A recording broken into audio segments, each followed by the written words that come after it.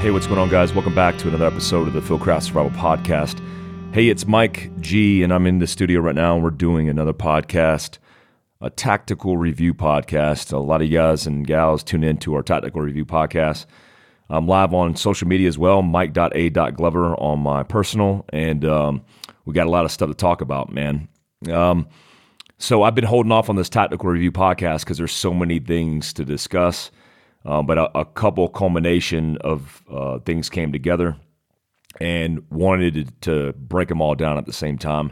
This coronavirus is kicking off, family bug out. Somebody asked me a question about family bug out, shooting versus tactics, which I clearly wanted to define on this podcast. We're going to talk a little bit about boogaloos, as well as overlanding. This new SB 1625 bill that Arizona decided to drop, which is asinine, as well as EDC bags, mobility, a little bit of tourniquet and training. We're going to talk about all that stuff here on this latest episode. I was just over in Colorado. I was actually in Denver, Colorado, training an open enrollment course. We taught pistol and carbine, thanks to the guys and gentlemen at the, we'll call it the Denver area Colorado SWAT. A whole bunch of guys from different departments came out there and trained with me on pistol carbine. Really good event. Super windy the first day, but everybody held their own. It was a good time, man. On that topic or on that subject about law enforcement, let me just lay this out for you guys. Periodically on my post on Fieldcraft Survival, or if we're talking about anything tied to government or policy, we often get a lot of people coming out of the woodwork and insulting our law enforcement officers and first responders. And it's just bad taste. And I want to educate those guys and gals who somehow, some way have developed this narrative where they think LEO are the problem because they think those men and women are going to be the ones that infringe on their constitutional rights. Even in our own little circle, we have men and women who have voiced their opinions, and it's an opinion. I get your opinion, but there's a difference between opinion and expressing that opinion and being open to the conversation versus being a person who definitively attacks our law enforcement officers and says they're the enemy. That's a big difference. That to me is inciting civil war or discourse. And when it comes to law enforcement, who I intimately am familiar with, look, I've been training law enforcement since I was in the military. The line that defines me and you is not me training military and law enforcement, and thus you being a civilian who disagrees with that, and then you draw on the line and saying, go fuck yourself. I mean, you can do that, to each their own, but I think it's a bad precedent. So here's the deal. Policymakers, who are politicians, through a legislative process, create laws. These laws can infringe on our constitutional rights. I am under my own set of opinions in this, in which, and I say that under my own set because it's not a company protocol. It's not other people's opinions in my company. But I don't think the infringing of any constitutional rights specific to our Bill of Rights and our Constitution should be infringed upon. That's number one. A great example of that is the First Amendment. In other countries throughout the world, Canada and the United Kingdom included, the United Kingdom arrested 3,000 people last year because of things that people said on social media. Meaning, if you were attacking somebody because of their sex, religion, race, you were calling somebody a bigot, and somebody reported you, you could actually be arrested in the United Kingdom. The luxury of being an American in the United States of America is you could say whatever the fuck you want to say, which is convenient. It also is there's also been passive discourse that have been created by social media platforms, perpetuating narratives and people's opinions, etc. But we get the opportunity in our country to be able to do and essentially say what the fuck we want, as long as it lies in our rights within the Constitution and our amendments. I believe that any regulation of firearms is over-regulating. I mean, I just don't get it. Like, if you're a law-abiding citizen and you haven't done anything wrong, meaning you haven't committed violent acts, you're not a criminal with a criminal history, then you should be able to own a firearm. I actually think that in prison reform, if you serve your time, your record should be completely dissolved. You shouldn't have a criminal record, because that criminal record, as long as you're not a violent offender, I'm not talking about murderers and rapists, violent offenders. I'm talking about if you committed a felony or misdemeanor and you have a record, well, you can't get a fucking job because you're going to be essentially pigeonholed into a situation where you're trying to defend yourself. And if you show up to and after you've done your time, more than likely you're not going to get that job when compared to somebody who hasn't committed a crime. So if you do your time, I think that should be, I think the word's expunged. Maybe that's the fucking word. I don't know. Oh yeah, expunged. Look at you, orgasmic recoil on my social media.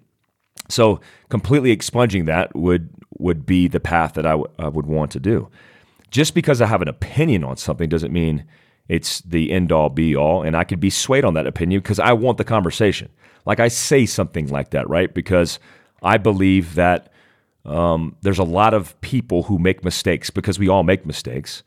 There's a thin line between us and the justice system, which regulates the laws, and this is a great example in the Second Amendment.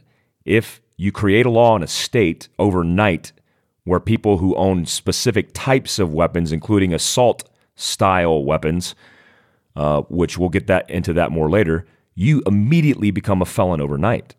So then those people who get arrested who become felons, do I think their record should be expunged after they do their time? Yes. And I also think that an unconstitutional law should not be implemented or executed, meaning enforced, by any law enforcement officer. So there are going to be law enforcement officers who just do what they do. They don't give a shit about the Constitution. They don't care about unconstitutionally regulating or enforcing a law, because they're just doing what they would say is their job. Well, I don't agree with those kind of people. If a law enforcement officer, which I will remind you are the middle class, law enforcement officers are your neighbors. And I grew up poor. My father was worked in the prison system in law enforcement. We consider that law enforcement in the state of Florida. He worked at Tomoka State Prison for damn near 20 plus years after his military service. He became a detective doing investigations internal to all prisons in the state of Florida. My father and I grew up poor. I grew up in a mobile trailer park. So the sheriffs that were his friends, the state patrolmen that were his friends, grew up in the same neighborhoods that I grew up. We weren't rich, and they aren't rich. Law enforcement officers are cut from the same fabric that we're cut from. There's a large percentage of law enforcement officers who serve our communities who are military. So when you say, fuck law enforcement, boogaloo this, boogaloo that, and they are the enemy, you have a very disassociative way of looking at life. You just can't blanket and say what the fuck you want to. And absolutely you can. And herein lies one of the issues is you can say whatever the fuck you want to say, and that's fine. But I'm not going to agree with you or push your agenda, because I think it's wrong. I think law enforcement officers, if you saw Virginia, for example, where the overwhelming majority of sheriffs in that state by county declared Second Amendment sanctuaries for their counties and swore an oath to the Constitution and to the people in which they police, and said openly, most of them said openly, they wouldn't enforce those laws. So, I mean, I don't know what to tell you. I'll also tell you that on that, they're first responders who risk their lives every single day. I mean, I hold law enforcement and first responders, I'm not excluding anybody, even dispatchers. They live in a world where they're responding to traumatic events that we don't want to fucking deal with as civilians. So when you get in a car accident, who are you going to call? You're just going to sit on the side of the road and bleed out? Well, hopefully you've listened to us and are prepared to deal or manage with your first immediate response, but you're absolutely going to get responded to by first responders in your community. They're going to show up and they're going to help you, and they're potentially going to risk their lives to help you or save your ass. If you're in a mall and an active shooting kicks off, who the fuck's running through that door? That guy who makes $39,950 a year, who gets shit on by his community because they don't understand the context of that person's role and job, they're getting shit on. But he's coming in there, she's coming in there to save their asses. So let's respect our first responders, and let's understand that there will be no circumstance where the U.S. government would unconstitutionally go in and confiscate guns without the American people stopping them. Virginia is a great example of that. Look, we had a march in Virginia where we peacefully protested as Second Amendment constitutionalists and held a peaceful position, where we let the government know that's not going to happen. That's one of the whole points of assembling and protesting. So, look, I'm not saying that there's not a possibility of some things going bad, but I know law enforcement intimately. I know the men and women who serve in law enforcement. I deal with them every single day. I train them for a living, and I'm not training them to come and take your guns. That's not going to fucking happen, period. Let's talk about the coronavirus, because this thing is kicking America and the world in the dick. I've actually got a couple emails from a couple people who stated recently that they thought that it was part of maybe a government program where China went into the province of that province. I got to find it here, Wuhan province, and potentially infected their own people. I'm not a conspiracy theorist, but I wouldn't put it past the Chinese government at all. The Chinese government have done some shady shit. They're known to infringe on constitutional or on personal liberties and human rights. So I wouldn't put it past them to do anything. I'm not stating that that's a fact, because I haven't seen anything that looks like facts in that. But let's figure it out. Here's what we know: an additional 65 people on board the Diamond Princess, which is a cruise ship, have tested positive for the new coronavirus. Japan's health ministry says bringing the total number to 135 people who are known to have been infected. Pressure is mounting to test everyone on the ship. Yeah, no shit. The ship has been quarantined, and we're talking about potentially testing everybody. Like, that's a no-brainer. China reports 908 deaths. This is a recent report as of today. 908 deaths and about 40,000 cases of coronavirus. On Sunday alone, 97 people died. In one day, Sunday, which is yesterday, 97 people died. The highest daily death toll since the outbreak began. Almost 6,500 of the affected patients were in critical condition. This is a problem. So far, it took us a while to announce that this coronavirus was a public health epidemic and we needed to take serious. I mean, we lulled for a long period of time.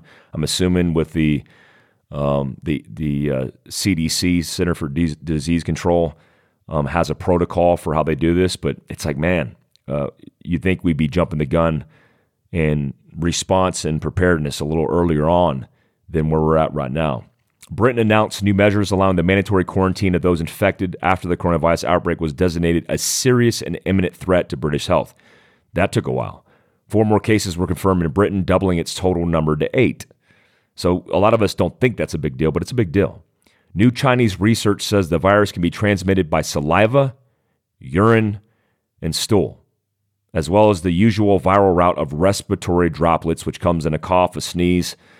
It generally takes 3 days from the time of infection for symptoms to manifest, and 15% of the infected contract severe pneumonia. This is what's killing people. 15% of those infected contracting pneumonia is what's leading to the big health epidemic of casualties and fatalities that you're seeing. Second government chartered flight evacuating Canada leaves Wuhan. A second government chartered flight evacuating Canadians from the epicenter of the coronavirus outbreak in China has departed. This is the second one. Officials conduct regular health checks of those quarantined in Trenton, and the United States is doing the same. In fact, there's been several installations that have been talking about using the base as a quarantine home of operation, including Fort Carson. I was actually in Colorado when I heard the news that Fort Carson would be addressing this. So, look, here's what I don't like. And a lot of people, even some people who are talking about this, a lot of people are downgrading this circumstance or situation because we're comparing it to other things in life. I've done that. I've been guilty of that myself. Like when we're talking about guns, I could say, look, the 40,000 people who have been killed with guns a year, 60% of those are suicides. I often put that out because I don't want the gun Nazis to act like the guns are killing people. It's people killing people. In fact, it's people killing themselves with guns. That's the biggest problem. So I don't want to pick and choose statistics when it comes to this, and I don't want to compare it to anything else, but I have been guilty of that. I would state that, yes, in comparison to the normal flu, in comparison to other things like traffic accidents, heart disease, cancer, etc., it doesn't even come close. But does that mean we ignore something that is seemingly growing as an epidemic? So it started out 42,760 people have been infected with the coronavirus. That's as of today. Total of 1,013 deaths, and 4,097 have recovered, meaning they have gotten through the window of pneumonia and everything else. When we break that view down by country, China has the most number of cases at 42,299. That's ginormous. But let's look at the United States. When we compare it to, first, let's look at the other countries that have been affected, like Japan, Singapore, and Hong Kong. Their numbers are pretty high in comparison to the United States at 12. We have 12 total. But in that 12, only 3 have recovered, and they didn't report this, but there has been an American that was in China who passed away from pneumonia. Is it a problem? Yes. Here's how I look at it, man. I don't think a lot of people understand that the biggest pandemic that has affected us the most has been in recent history. In recent history, we had as many as 600,000 Americans that were killed, and the estimate is 50 million people killed worldwide. So we're talking about a flu pandemic, which I know many people don't disagree with me on this. It seems that the anti-vaxxers, the people who don't like giving vaccines to people, one of the big reasons scientifically that's been noted of why we aren't dying by the millions from epidemics or pandemics like the flu is because of vaccines. Yes, it's because of vaccines. Now, do I agree that, look, I'm not going to, I work for the government forever, right? And I remember when I had to go to war, and I went to war, and I came back from war, and I wanted to go to war again with my group or my detachment. And they told me, Mike, you got to get a vaccine. You're going to get anthrax. And I was like, nah, I'm good, man. I don't want you to inject a vaccine in me that has anthrax in it. Hey, Mike, we have this antiviral medication called Mefloquine, which is going to prevent you from getting sick overseas. And we're going to give you this, and you're going to take it every Monday. We call it Mefloquine Mondays. Both cases, I didn't want to do it, but I knew what would happen if I didn't. I knew that I would get potentially sick and potentially die, especially when you're operating overseas in these infested, contaminated areas. Dude, I was in Niger, Africa once and got an upper respiratory infection from breathing the air. Why? Well, if you've ever been to Africa, they don't have good sanitation and a good system for localizing feces and urine because they don't have a sewage system. So you'll see Africans standing on the side of the road and shitting on the side of the road. Well, when you poop on the side of the road and then the dust kicks up that poop into the air, you literally breathe shit and then you get sick. So yeah, it's real easy to say you don't want specific things because of your even your religious beliefs. You don't want certain things because of where you live. Well, you don't live in an area that's infested with disease and virus. You live somewhere that's pretty safe. And so if the means of you justifying why you're not getting sick is because you're not getting the vaccine, I beg to differ, because I've been in combat and I've been in austere environments, including Yemen, Pakistan, Libya, Niger, Africa, the list goes on. And if you are in those environments and you don't have vaccines and you don't have proper medication and you haven't taken the necessary steps to prevent it, you'll just simply fucking die. I got a severe upper respiratory infection from breathing the air. It almost took me out. Like, it literally almost took me out, where I had to go inside the hospital for a day, and it was brutal. In 1918 to 1919, this is 1918. This is 100 years ago. In the United States, it was first identified in military personnel in spring of 1918. It is estimated that about 500 million people, or 1/3 of the world's population, became infected. The number of deaths was estimated to be at least 50 million people were killed. 675,000 of those people were in the United States of America. 100 years ago, 675,000 people died in the span of 1 year from the flu. The mortality rate was high in people younger than 5 and 20 to 40 and 65 or older, including those in the 20 to 40 age group. There was a high mortality in healthy people. What was unique about the pandemic was that in 1918, H1N1 virus had been synthesized and evaluated. The properties that made it so devastating are not well understood. With no vaccine to protect against influenza infection and no antibiotics to treat secondary bacterial infections that can be associated with influenza infections, control efforts worldwide were limited to non-pharmaceutical interventions such as isolation, quarantine, good personal hygiene, use of disinfectants, and limitations of public gatherings, which were applied unevenly. And H1N1, which is what I had. I just had H1N1 for the first time in my life, which is type A, the type A flu of H1N1. Otherwise known as, I believe they call it the bird flu. It's been called a few names, but it wiped me out. But I was able to get medication, including antiviral medication. But it nearly killed, or it did kill 675,000 people. It's been called the swine flu. It's been called the Spanish flu. It's been called the bird flu. H1N1, I believe. Oh, it's swine flu. I'm sorry. The guys are saying swine flu.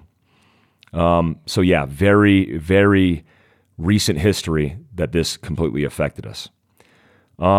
Look, I was asked recently about shooting versus tactics, and some things that I discussed with the law enforcement officers that I was training started to come together.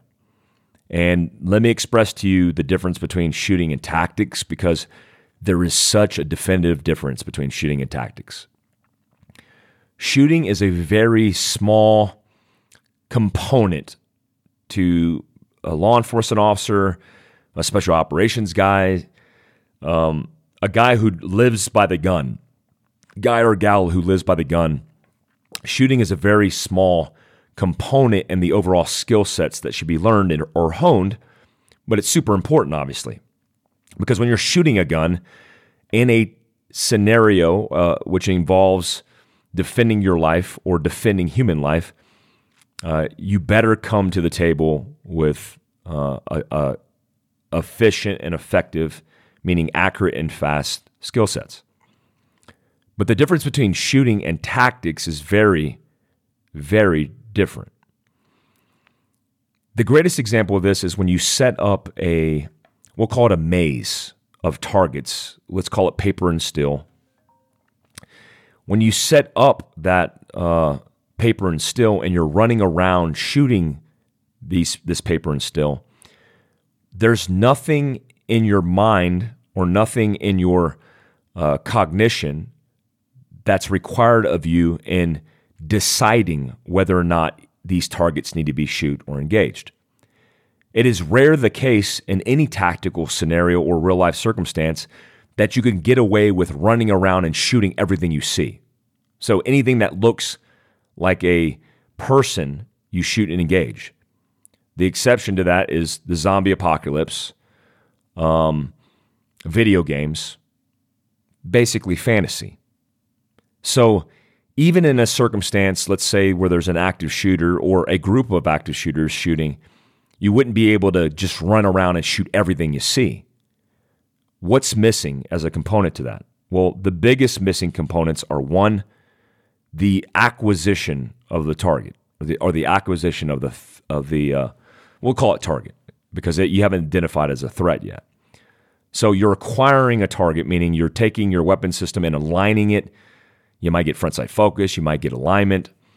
And then in that acquisition period, you are going through a cognitive process of identifying whether the target is a threat or non-threat, or friend or foe, or name whatever you want, good or bad. So in that process, which is using a lot of brain power because you're cognitively identifying the threat as a threat through hands or a non-threat through hands, you're making a decision to engage that threat or not. That whole entire thing I just described is the difference between shooting and tactics, right? Acquisition and then identifying friend or foe, and then there's an engagement. Well, that process is not easy. That process is the most difficult thing that we teach in tactics. You go into a shoot house and you have targets, a myriad of targets. You'll have shoots and no shoots, good guys and bad guys. And you have to decide in a short period of time whether or not you're going to engage a target based on your acquisition and based on your identification of a friend or foe, good or bad. So the problem is when you train yourself to shoot, and that's all you do, not acquire, which is a part of shooting, right? Acquisition you would think is a part of shooting, but the reason I define acquisition in this process and set it separate because the acquisition process is a visual process in which you identify whether the target is friend or foe. Let me give you an example. If you come into a room and you drive your gun to a target is something you haven't identified it as a friend or foe. And when you do that, if you initially drove your eyes to the front sight or drove your eyes to the red dot and you didn't get target focused, then how would you identify the threat? There's some people who, when they shoot USPSA, for example, if the targets are very close, they'll just get front sight focus, for example. If it's a still match and you're shooting small 6-inch poppers, they might just get front sight alignment or focus. But inherently, that's the difference between shooting paper and still and shooting real people. When you acquire a target, you have to identify the target's intent and then propensity to become a threat. You could walk into a room and there's a guy with a baseball bat. Okay, well, the guy has a baseball bat. He doesn't have a gun and he hasn't pointed the gun at you. Is he an immediate threat or is he just a potential threat. Those things need to be clearly defined and worked through. That's why tactics exist as they exist. So if you're a person who teaches people to run around and shoot, but you're trying to interweave tactics without definitively expressing why we do what we do, then you're creating a dangerous precedent. Because if I just get myself used to running into situations without acquisition, without target identification, and I'm just blazing targets down, which represent people, then what are you practicing for? You're not practicing for a real life scenario. You're not practicing for the active shooter. You're practicing for the zombie apocalypse. The difference is this isn't a fucking TV show. This isn't a video game. This is real life. So when I was in special operations and we hired a shooter who was a USPSA Grandmaster typically, who was a professional shooter, they would come in and teach us how to shoot. But they wouldn't teach us how to conduct tactics because there is a broad and definitive difference between the two.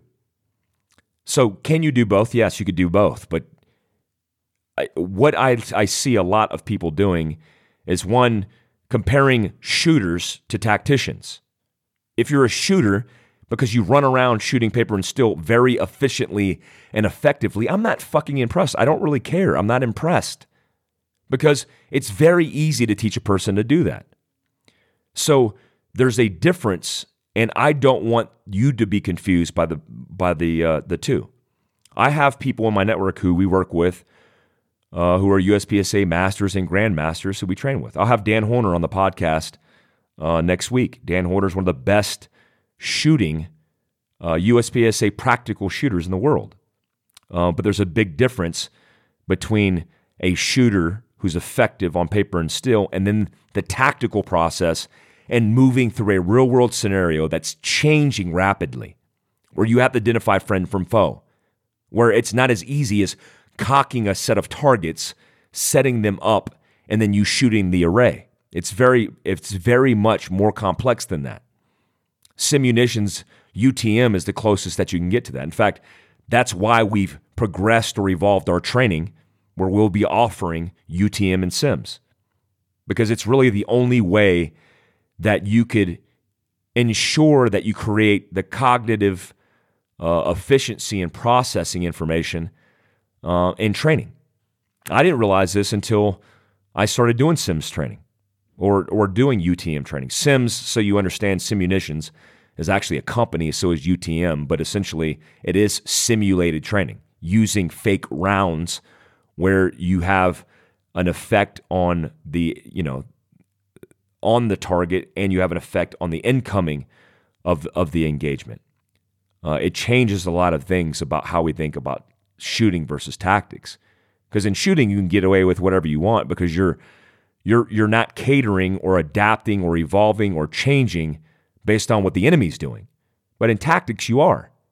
So if you set up an array of targets where you're just shooting them offensively, that's very different from the tactical considerations of having bad guys that can shoot back. This isn't me saying this. I mean, Dave Grossman, Dave Grossman, Lieutenant Colonel Grossman, identified this in Simunitions training in On Combat and On Killing.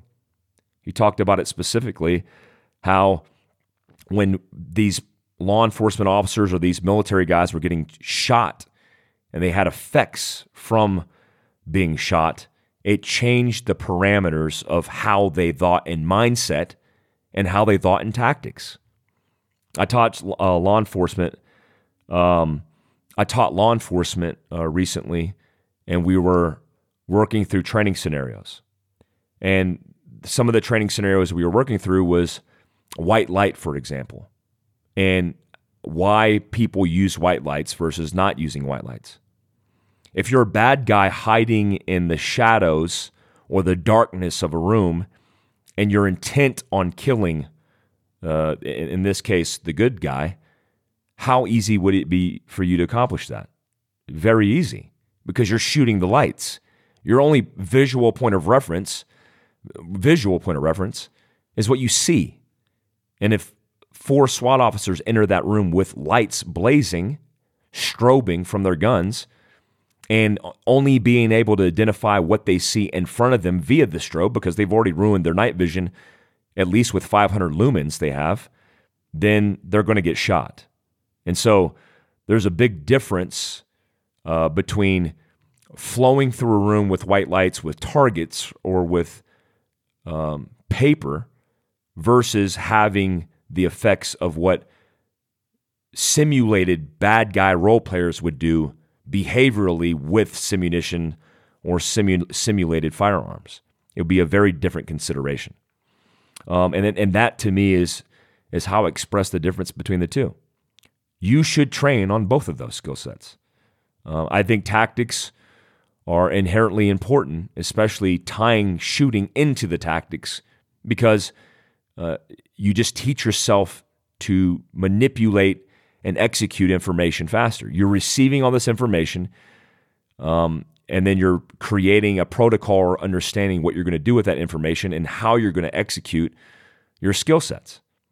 If I go into a room and I identify a threat and I've practiced identifying threats via their hands, I'm looking for hands, I become more efficient at that, and then I've already acquired the target and alignment. Now I could transition and delivering the rounds where they need to be. And that's a big difference. So on that subject, let's talk about the boogaloos. Like, I looked up boogaloos. I didn't even know what the boogaloos meant. Somebody told me. I said, "Hey, I'm hearing all this stuff with the boogaloos, and there's a whole bunch of people who hashtag that. And what does that mean?" And I actually Googled it, Wikipedia'd it. And if you Google boogaloos or Wikipedia it, it's actually like a dance or something. It's like a Latin American dance. I don't even want to offend Latin America because it might not be Latin America. It's a dance. But boogaloos believe that there's going to be a civil war. And when you ask me in the context of preparedness and survival, do I think that we are in a changing and evolving progressive time in our lives, and that there's a chance of things falling apart, I would agree with that statement. Never before in our history have we had such access of information at the same time that could be manipulated. I mean, you talk about Russian interference in elections. There's entire operational cells dedicated to manipulating information and causing chaos and strife in our society. But that hasn't changed. That's always been the case.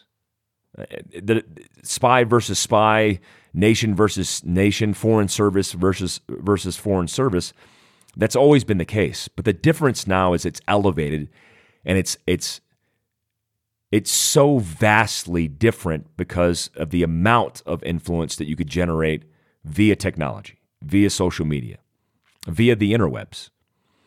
So that movement of information, that chaos could instantaneously self-destruct our nation with just a few actions.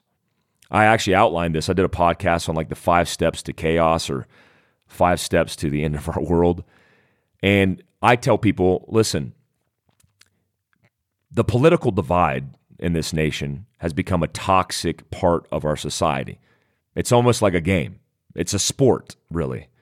If you're red, if you're blue, if you're on the right, if you're on the left, if you're woke, if you're unwoke, you pick a side. But if you're on the other side, then you're the enemy. If you don't agree with my political affiliations or political beliefs, then you're the enemy. Recently, I saw a Democratic debate, and I like to stay tuned into politics. I tuned into a political debate, and the question was asked from somebody in the audience, which said, "Hey, listen, I am a pro-life individual. I'm Democrat. I'm a Democrat, and there's 21 million Democrats who are pro-life." I didn't know that until he said something. And he said, "Your party is pro-choice. Is there any common ground here that we could talk and engage in order for us to move forward, knowing that our position is very divisive? And the Democrat on the stage, I won't even mention his name because I don't know it. It doesn't matter in this circumstance. But he said no. He said, my party believes this way, and I stand with my party.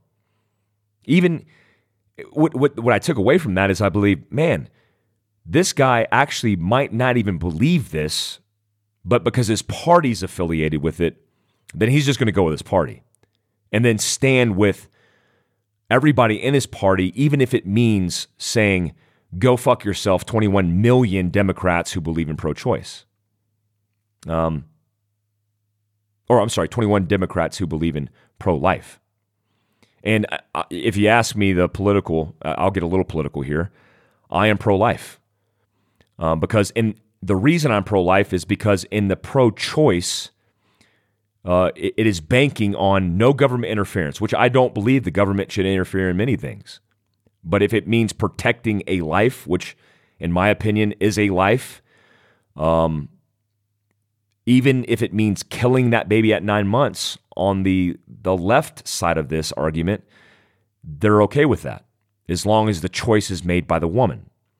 There are women and people, but there are women getting pregnant who don't even have the aptitude or understanding of the consequence of their actions, because they grew up in certain circumstances where they were battered, they were abused, they were neglected. And you're telling me you're going to give that decision after we've determined that there is a life in that person, that at 7 and 9 months, even at 9 months, even while in labor giving birth, they could decide to terminate that person. I don't think that's a right decision to make. But this is what I mean. We are letting a political party or affiliation determine our beliefs and values, not believing what we believe as people with character. Like, I grew up with certain values and ethics, and I believe a certain way. I never grew up in that system that said, because you're a conservative, because you're a Republican, then you have to believe this certain way. But now we can't even have our own values and ideals unless they're politically affiliated. And then if they aren't politically affiliated, we shun the other side. We say, fuck you. We're not, because you don't agree with this one component of the party, we don't even agree with you as people, and we'll go against you every single time. That's unfortunate, because I think, one, we're shutting down and degrading a large portion of our society when we should have the discussion and we should come to terms. This is called moderation. But there is no place in politics for moderates, for even independents, because if you're an independent, you're an outlier, and we don't like outliers because we want them politically affiliated. So we won't support them with money. We won't support them with group support. We won't give them the airtime in debates, and that's a huge problem. Tulsi Gabbard, for example, is a Democrat. I'm an independent, by the way, and I'm pretty right of center, whatever the fuck that means. I just have to say that because I guess I have to identify politically with people. Tulsi Gabbard is a moderate. She's shunned by the Democratic Party. She's somebody who should be representing the people of this country, who should have a voice, but the media is shutting her down. In the last Democratic debate, they wouldn't even let her get airtime because she's moderate. She's too evenly killed for them. And that's a fucking problem, because now everything needs to be fringe. If you're not extreme on one side or the other, then you can't have a position.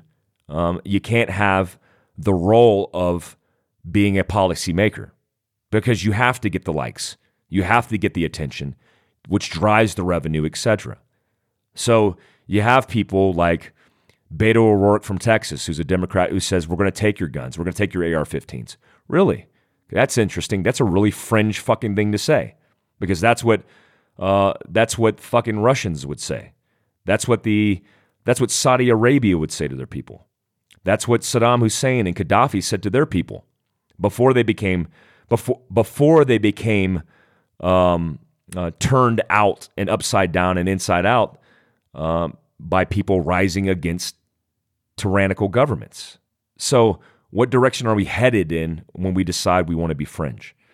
Boogaloos, this whole movement in Boogaloos, to me is inciting violence, inciting a agenda.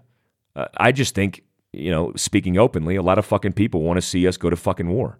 I think that's dumb. I don't want to go to a fucking war with my neighbors. I don't want to go to war with Americans. Remember the feeling on September 12th when you woke up and you went to work and you realized that the world had changed and we stood together, united, because we had a September 12th mentality? What did September 10th look like? We were fucking complacent. We were divided. We were divisive against each other. And then one day in one action, this tragedy that happened on 9/11 brought us together. And now, here we are again. Here we are again, fringe movements and boogaloos and fucking leftist, socialist, and fucking fringe actors on each side have to be fringe and have to be provocative and exotic.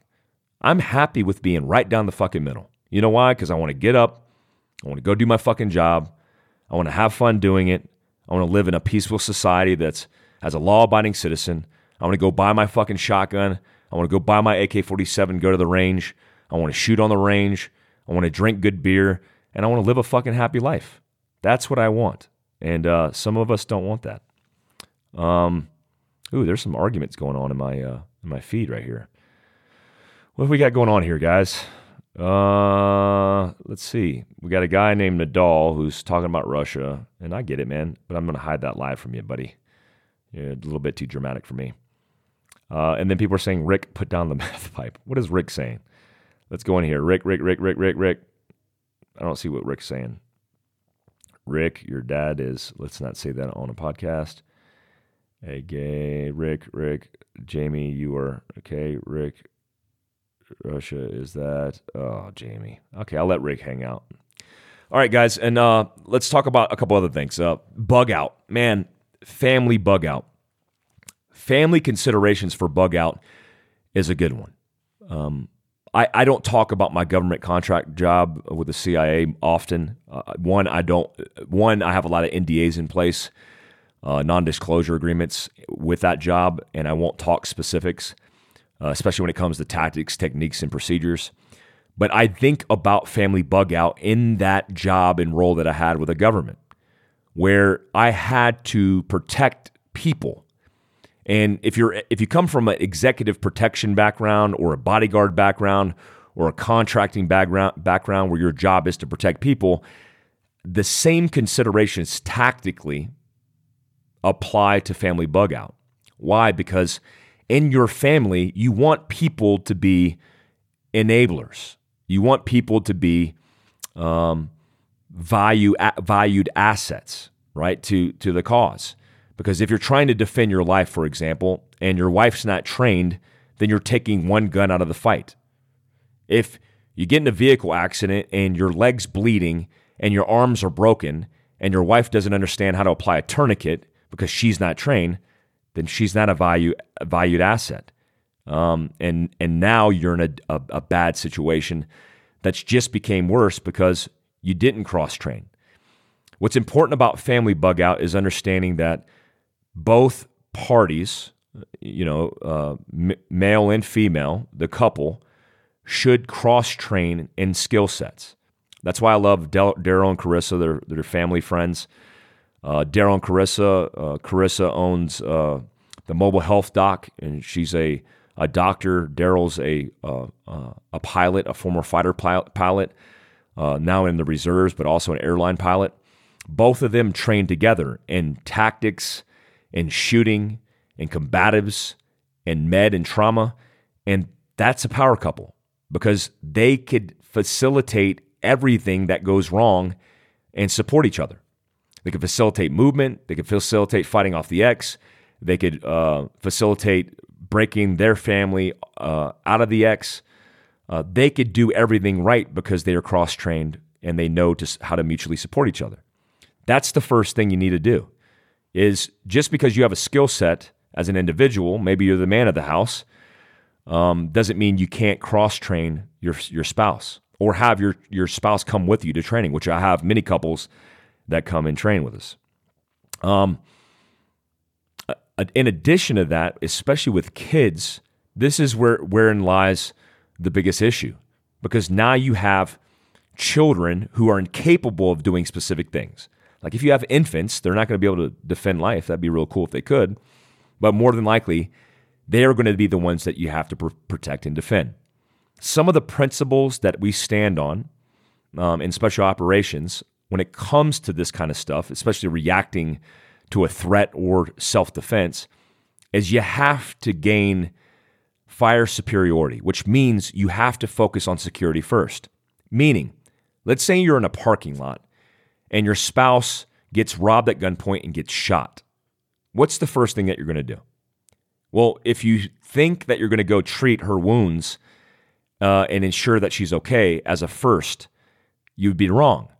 Because if you go to treat her wounds and the threat hasn't been eliminated or you haven't mitigated the threat, then you're just going to get shot and be laying next to her, injured as well. That goes for vehicle accident, that goes for natural disaster, that goes for anything. So security is the number one thing you should think about. For example, if you're in a situation where maybe you're in an accident and you're in the middle of the highway where cars are going by you 70 miles an hour while your car is destroyed in the middle of an intersection. I've been there before, actually. It's sick to see where you have people who just don't give a shit and they just bypass you. Then focusing on that person's injuries in the danger area would be a mistake. Many people have been killed by getting out of their cars, going to address, as a first responder, their wounds, and then being killed themselves by another car not paying attention, a car exploding, whatever the scenario is, insert it there. So the first thing that needs to take place is securing the scene or the situation.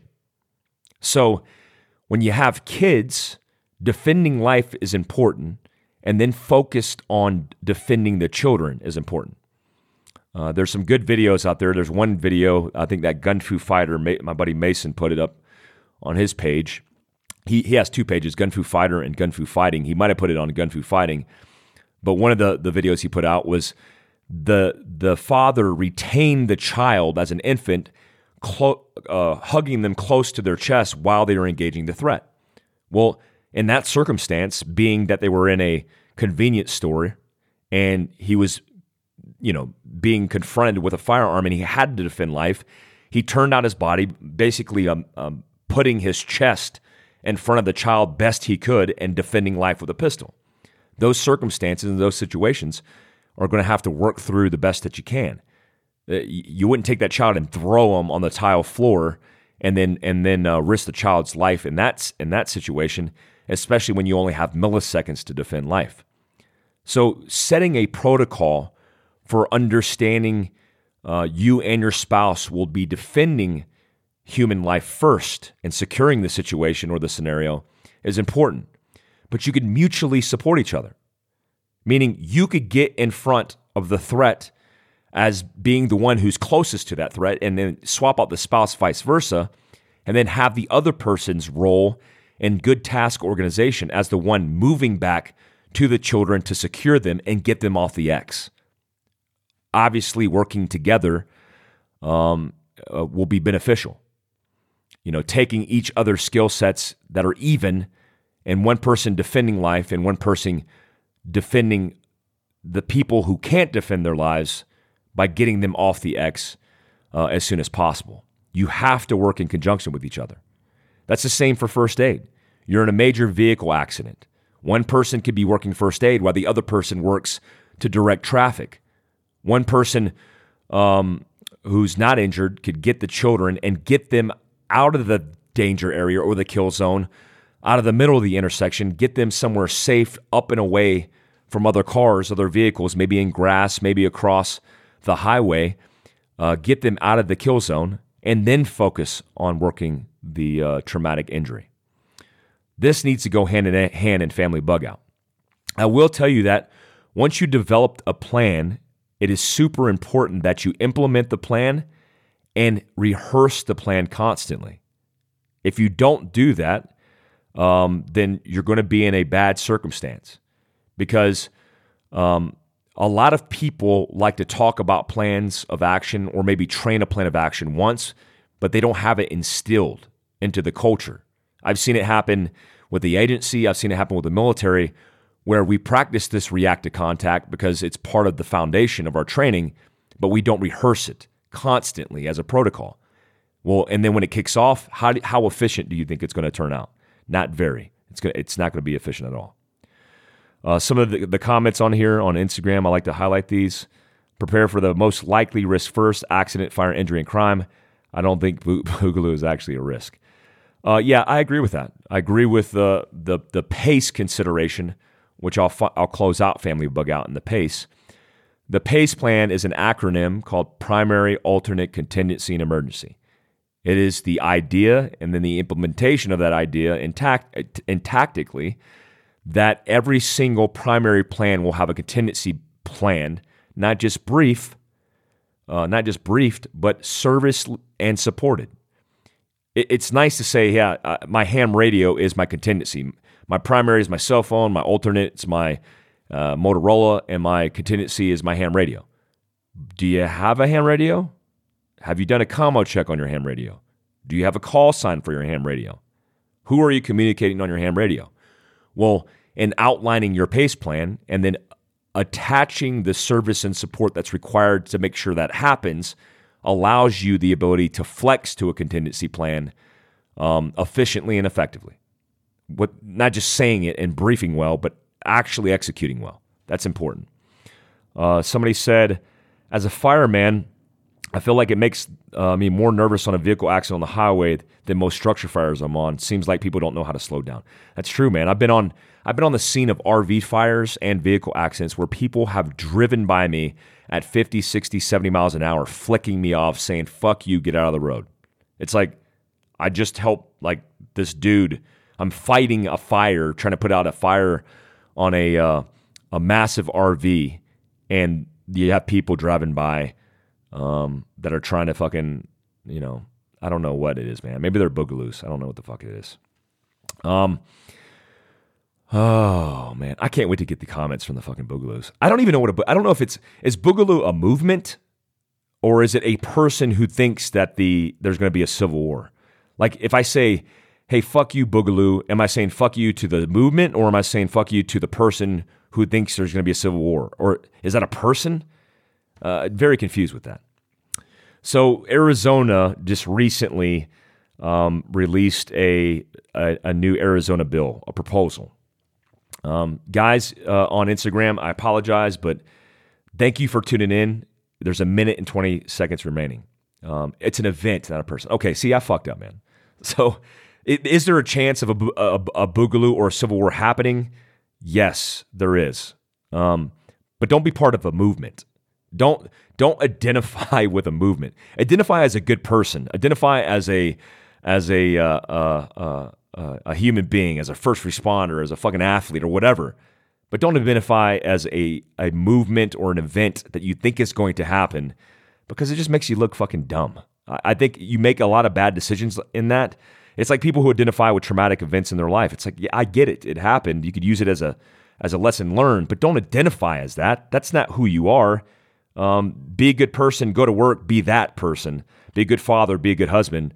Don't be a boogaloo. Nobody likes a boogaloo. Thanks for tuning in, Instagram. Thank you so much, guys. You guys tuned in to an hour of the podcast. This will be dropped soon. I appreciate you guys always tuning in, and I'm going to continue on the podcast. I'll share this for you guys, for you boogaloos out there who want to hang out. Thank you so much. Have a good day, guys. So getting back to this, this is awesome. This new bill was proposed in Arizona. It's called SB 1625. Now I was turned on to this. People started texting me, and I always want to be tied into the political movements that affect constitutional rights, especially when it comes to the Second Amendment. Any amendment, any constitutional right, I'm super hostile against people especially government officials and politicians who are trying to encroach or impede those rights that are inherent to all men and women in the United States of America. But they titled this bill, it's called Assault Weapons Magazines Prohibition Registration. The spectrum is, it's a partisan bill. All Democrats, 12-0. It was read the second time, SB 1625, in the Senate in the state of Arizona. It was introduced by these senators: Rios, Alston, Bradley, Contreras, D'Alessandro, Gonzalez, Mendez, Naverte, Atondo, Pescala, Quezada, and Steele. And I apologize because I probably hacked half of those, but you get the point. It's all the Democrats essentially voted this. Title 13, Chapter 31, Arizona Revised Statutes. If you want to look into this, what you could do is just Google SB 1625 Arizona, and it will pop up. So listen, this is what they decided to do. They said they want to make it unlawful to manufacture, import, possess, purchase, sell, transfer any assault weapons or large capacity magazines, and they're going to cause all these issues by outlining this, and I'll explain. First, they define a person, corporation, or entity may not manufacture, import, possess, purchase, sell, transfer any assault weapon or large capacity magazine.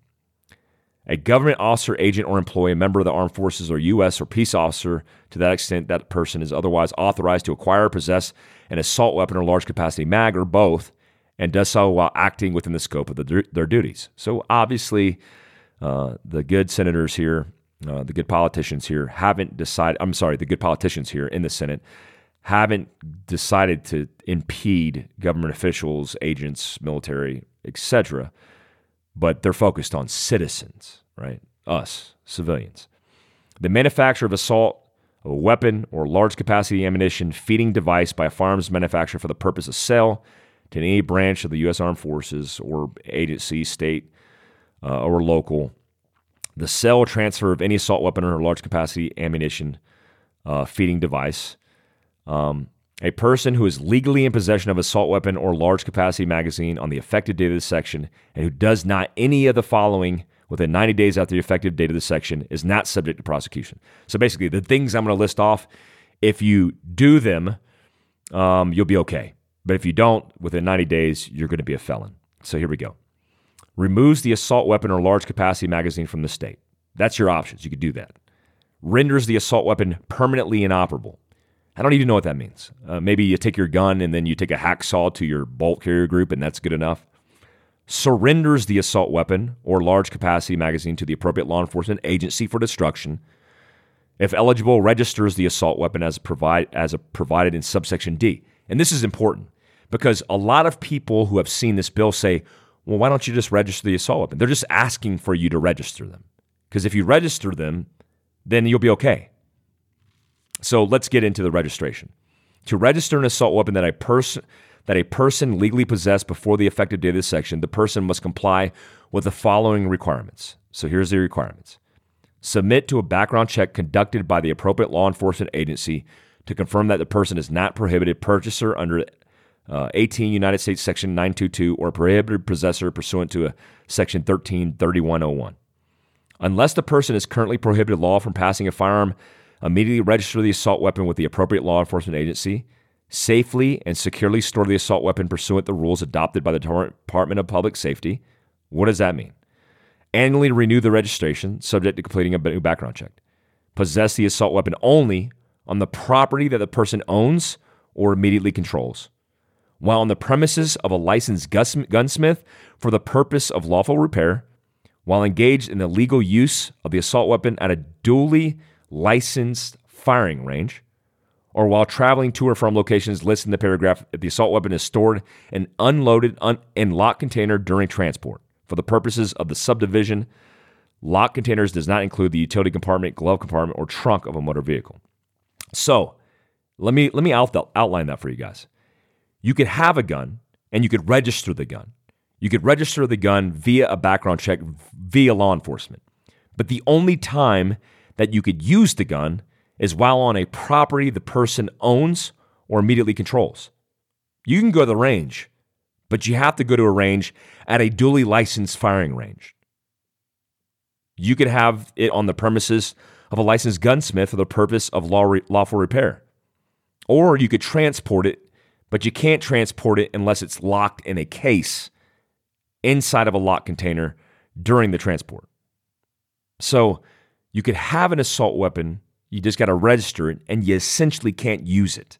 So I couldn't go out to BLM with my assault weapon and use it to shoot targets.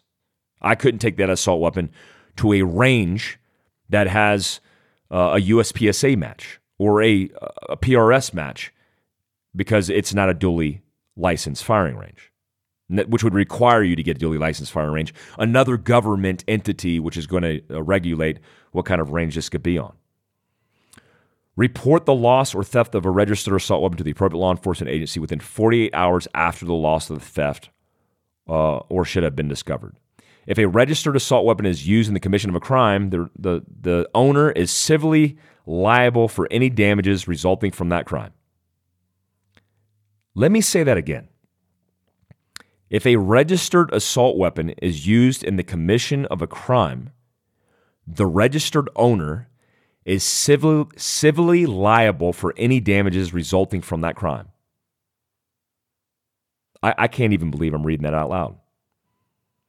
If a registered assault weapon is used in the commission of a crime, the registered owner is civilly liable for any damages resulting from that crime. The liability imposed by this subsection does not apply if the assault weapon was stolen and the registered owner reported the theft within 48 hours. But if you report in 72 hours and it hasn't been reported and that was used in a crime, then you're going to be held civilly liable. Registered assault weapons may not be purchased, sold, or transferred except that registered assault weapon may be transferred to a licensed gunsmith for repair. Wow. All right, let's get down here. Assault weapons. Here's what assault weapons mean, and this is the context which is super important for you to understand. It means a semi-automatic rifle that has the capacity to accept a detachable magazine. Assault weapon means a semi-automatic rifle that has the capacity to accept a detachable magazine. That would be a Mini 14. That would be an AR-15. That would be a whole slew of guns that would be considered an assault weapon.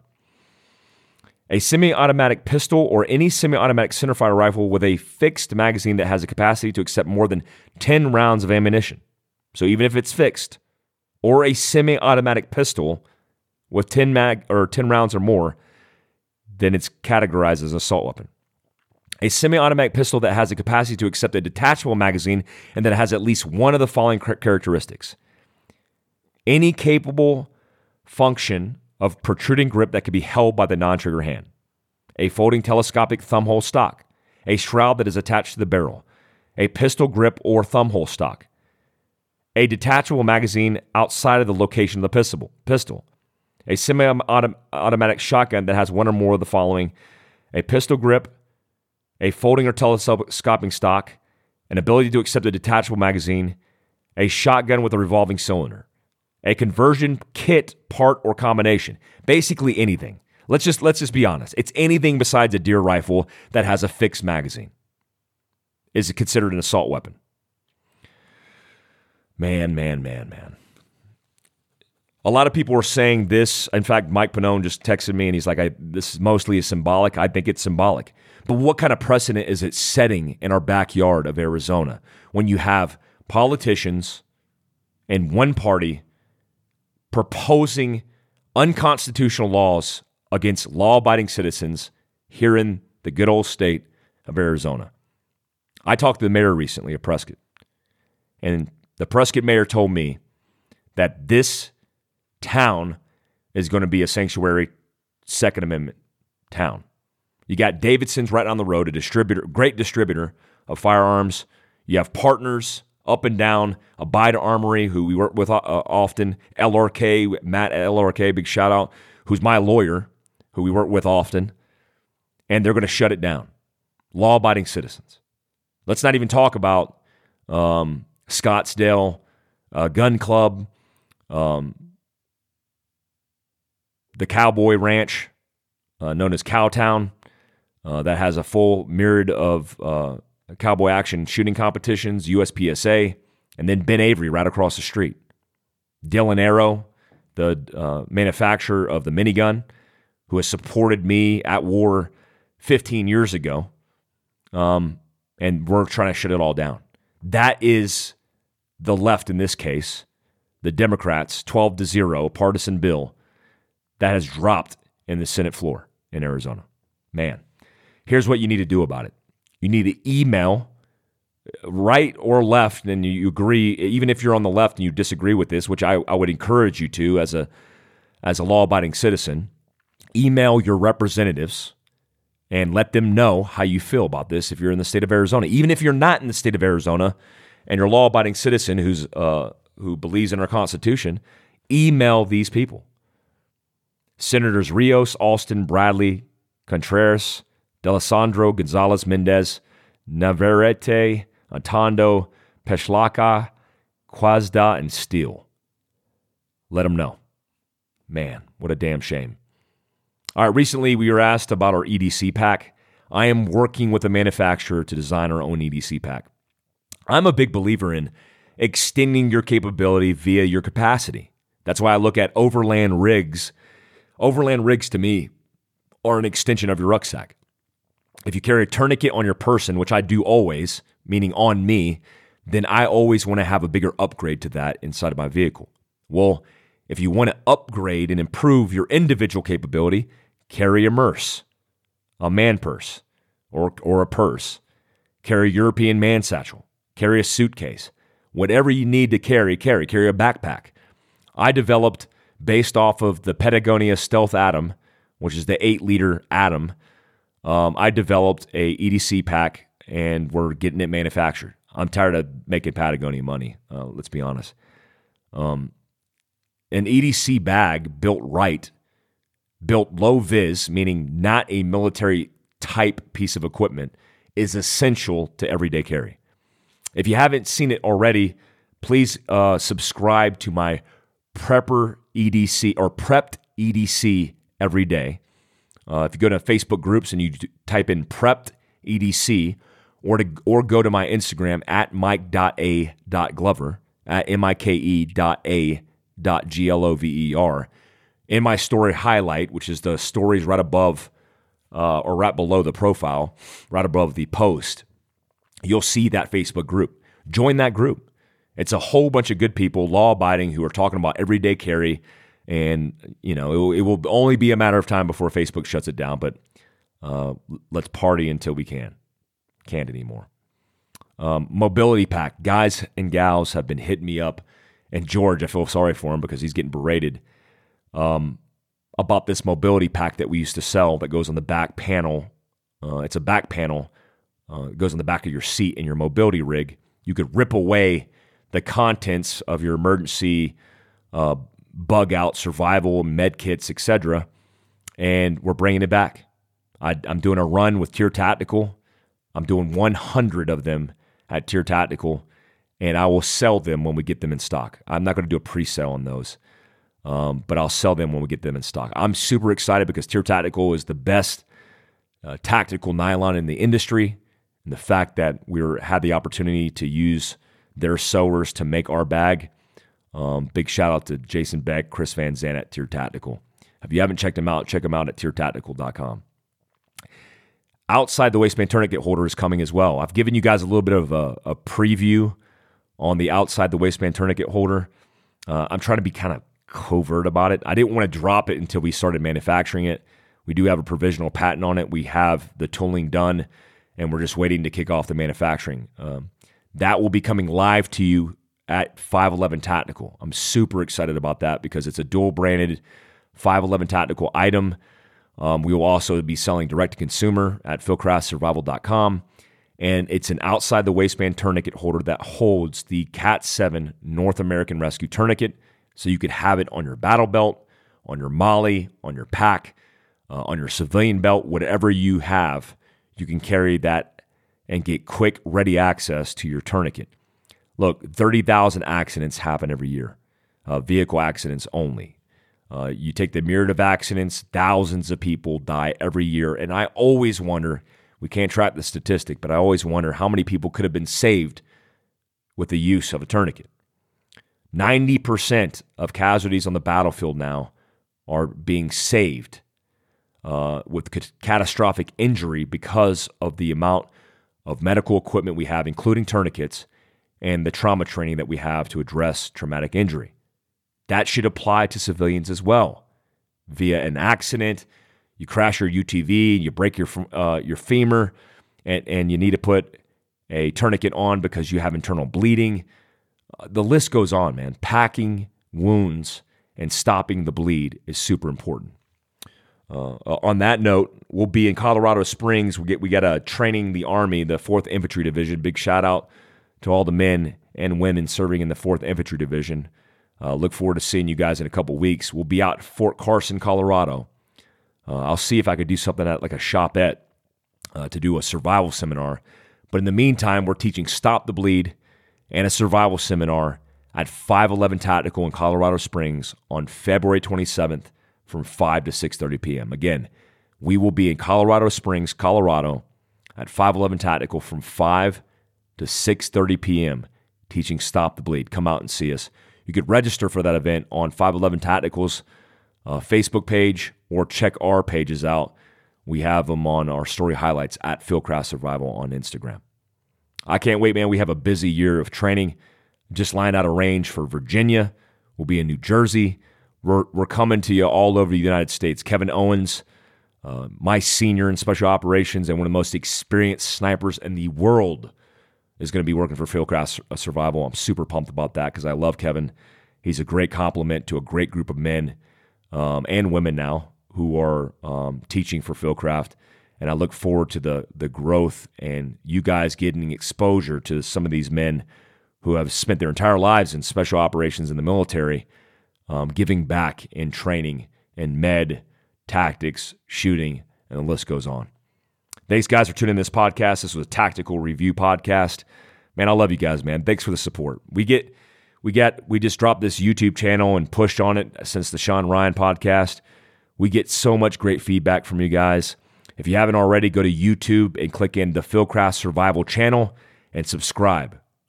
As I say this, we're at 97.6 thousand subscribers. Thanks to you. Our podcast on iTunes, this podcast, is in the number 3 spot of all podcasts, which apparently is about 900,000 podcasts.